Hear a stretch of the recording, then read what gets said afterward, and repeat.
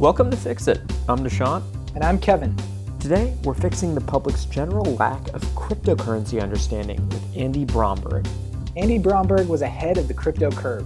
He started the Stanford Bitcoin Club way back in 2012, spending his school days educating Sand Hill Road investors about this emerging technology. 8 years later, he's the head of CoinList, a leading crypto company that facilitates initial coin offerings for ICOs. Did we lose you at crypto? If so, no worries. The show will be all about helping you expand your knowledge. All right, enough with the intros. Andy, thanks so much for being here. Let's get started with a little description of what exactly you're fixing. Well, first of all, guys, thanks for having me. I appreciate the chance to be on here. What am I fixing? I work in the crypto industry full time, and I've been in it, like you said, for almost a decade now. And still, most people in the world do not understand crypto, and that's everyone from my own parents to people I work with to people all across the world, policymakers, entrepreneurs.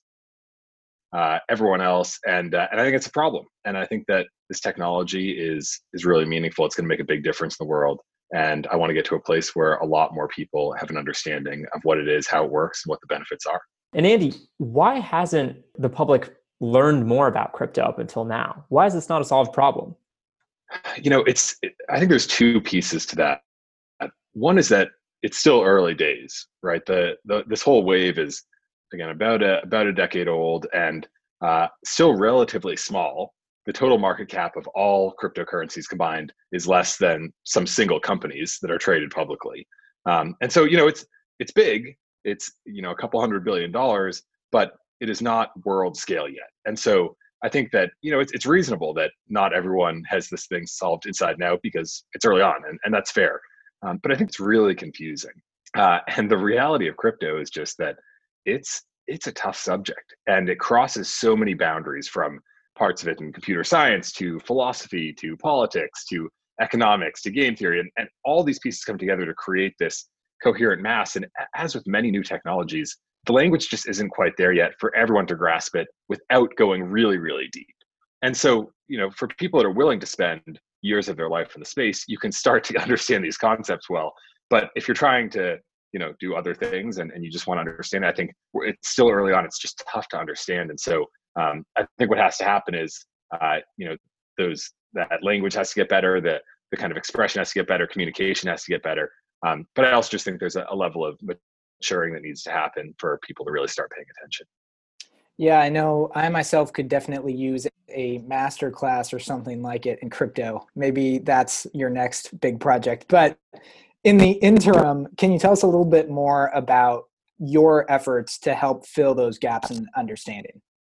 Yeah, well, first of all, I'm always eager to come on shows like this and talk to people about what crypto is and why it matters. So that's a big part of it. I mean, candidly, I think a lot of people, everyone at this point has heard of Bitcoin, has heard of crypto, has, seen the headlines and stuff bouncing around. But I think it's really just about talking to people in any format you can. And so, I spent a lot of time doing advocacy work and, going out in public, whether that's on television or it's, going to reporters and talking to them about what's going on in the space and just trying to get the word out there. And there's more targeted efforts too. So certainly, maybe relevant for your audience, I spend a lot of time in DC talking to regulators and legislators and members of the government and media and trying to help them understand the industry to the extent that that's important. And I spend a lot of time just talking to all sorts of people. I publish articles and, at some level, again, it's about trying to iterate and get that terminology right, but also just try and reach people in as many places as you can, because the more impressions you get on someone, the more someone hears that this technology might matter, this movement might matter, the more they're going to pay attention and the closer we'll get to the problem being solved. Well, Andy, it's clear that you're pulling your weight.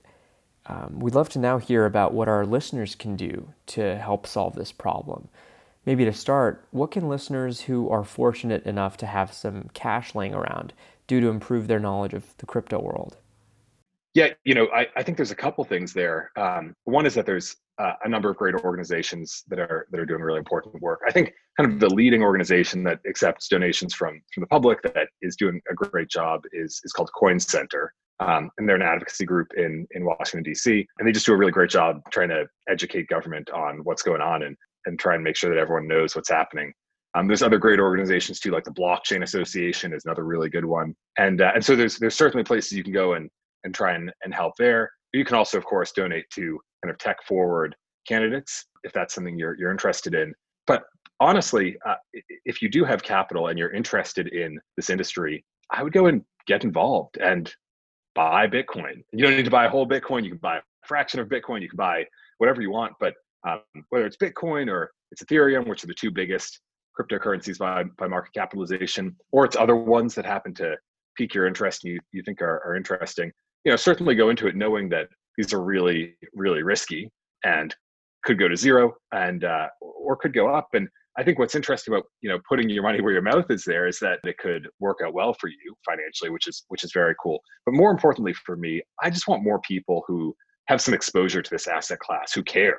Because the moment that you go out and you buy a share of Google, you start paying attention to what's going on with Google a whole lot more. And I think the same thing happens with these cryptocurrencies. So my priority would, even before donating, go and buy some, whether it's $10 or $100 or $1,000 or whatever your means are. Go and get some exposure and just start paying attention. And what about folks who might not have money but do have some spare time on their hands?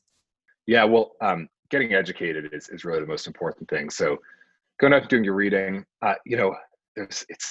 it's such a complicated subject with so many branches, and everyone's going to be interested in different aspects. So some people are going to be really interested in, the kind of pure financial and markets angle, like what is happening with these assets in these markets. Other people are going to be interested in the game theory. How do these distributed systems work and properly incentivize? I mean, there's so many angles on this. So find out what you're interested in and do your reading. One place I point people towards is Andreessen Horowitz, which is a big venture capital firm based in on the West Coast, has a great page on their website called the Crypto Canon, CANON, and it's just a really long list of really well vetted articles about crypto from just about every angle, from the very basics to the much more nuanced pieces. And so if you have time, I would say go out and learn. What about folks who might have some sort of social media following or influence? What can they do to get the word out? It's a good question. I mean, I would say advocate for your followers to do exactly what I just suggested that the people with time do, which is, tell people, hey, I've just started paying attention to this crypto thing, this Bitcoin thing. I think it's really interesting. Maybe share some of the insights that you've learned by digging in a little bit, and tell people to go and do their reading and say, hey, here's a great resource I found. It's Crypto Canon, and it's worth reading. Or here's an article I thought was really interesting.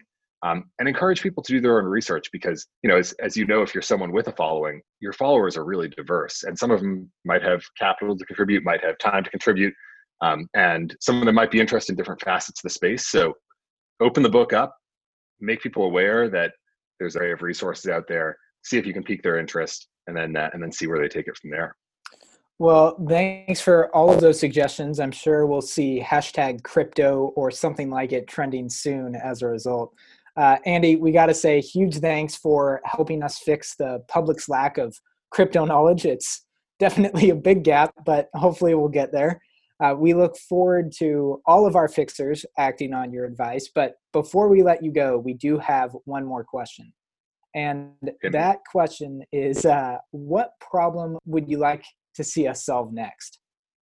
Oh man, that is a really interesting. I mean, it's hard not to mention. We're recording this on June 9th, 2020. There's a lot going on in the world right now, and so certainly, if you guys could wave a wand and help address some of these issues that the world's facing and America's facing right now, that'd be amazing. On a more practical and less current event level.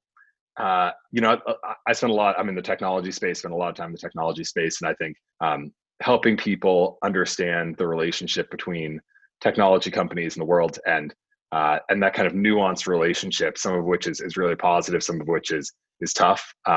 It's a big topic, and I think a lot of people haven't put the effort in to unpack it. So I'd love to see that addressed as well. But hey, if you can fix anything, what's going on in the world right now would be a good place to start. Well, that's definitely quite the challenge for us. There are no shortage of problems to solve, but I think Nishant and I and our Fixer community are up for the task. And huge thanks again to you, Andy Bromberg, for joining us. Thanks for having me, guys. Really appreciate it. Thank you, Fixers, for joining us. You can find more details on Andy and resources to expand your somewhat limited knowledge of cryptocurrencies, if you're like me, in our show notes. We look forward to solving another problem with you soon. What do you think we should solve next? And who's already solving it? Let us know on Twitter at fix_cast.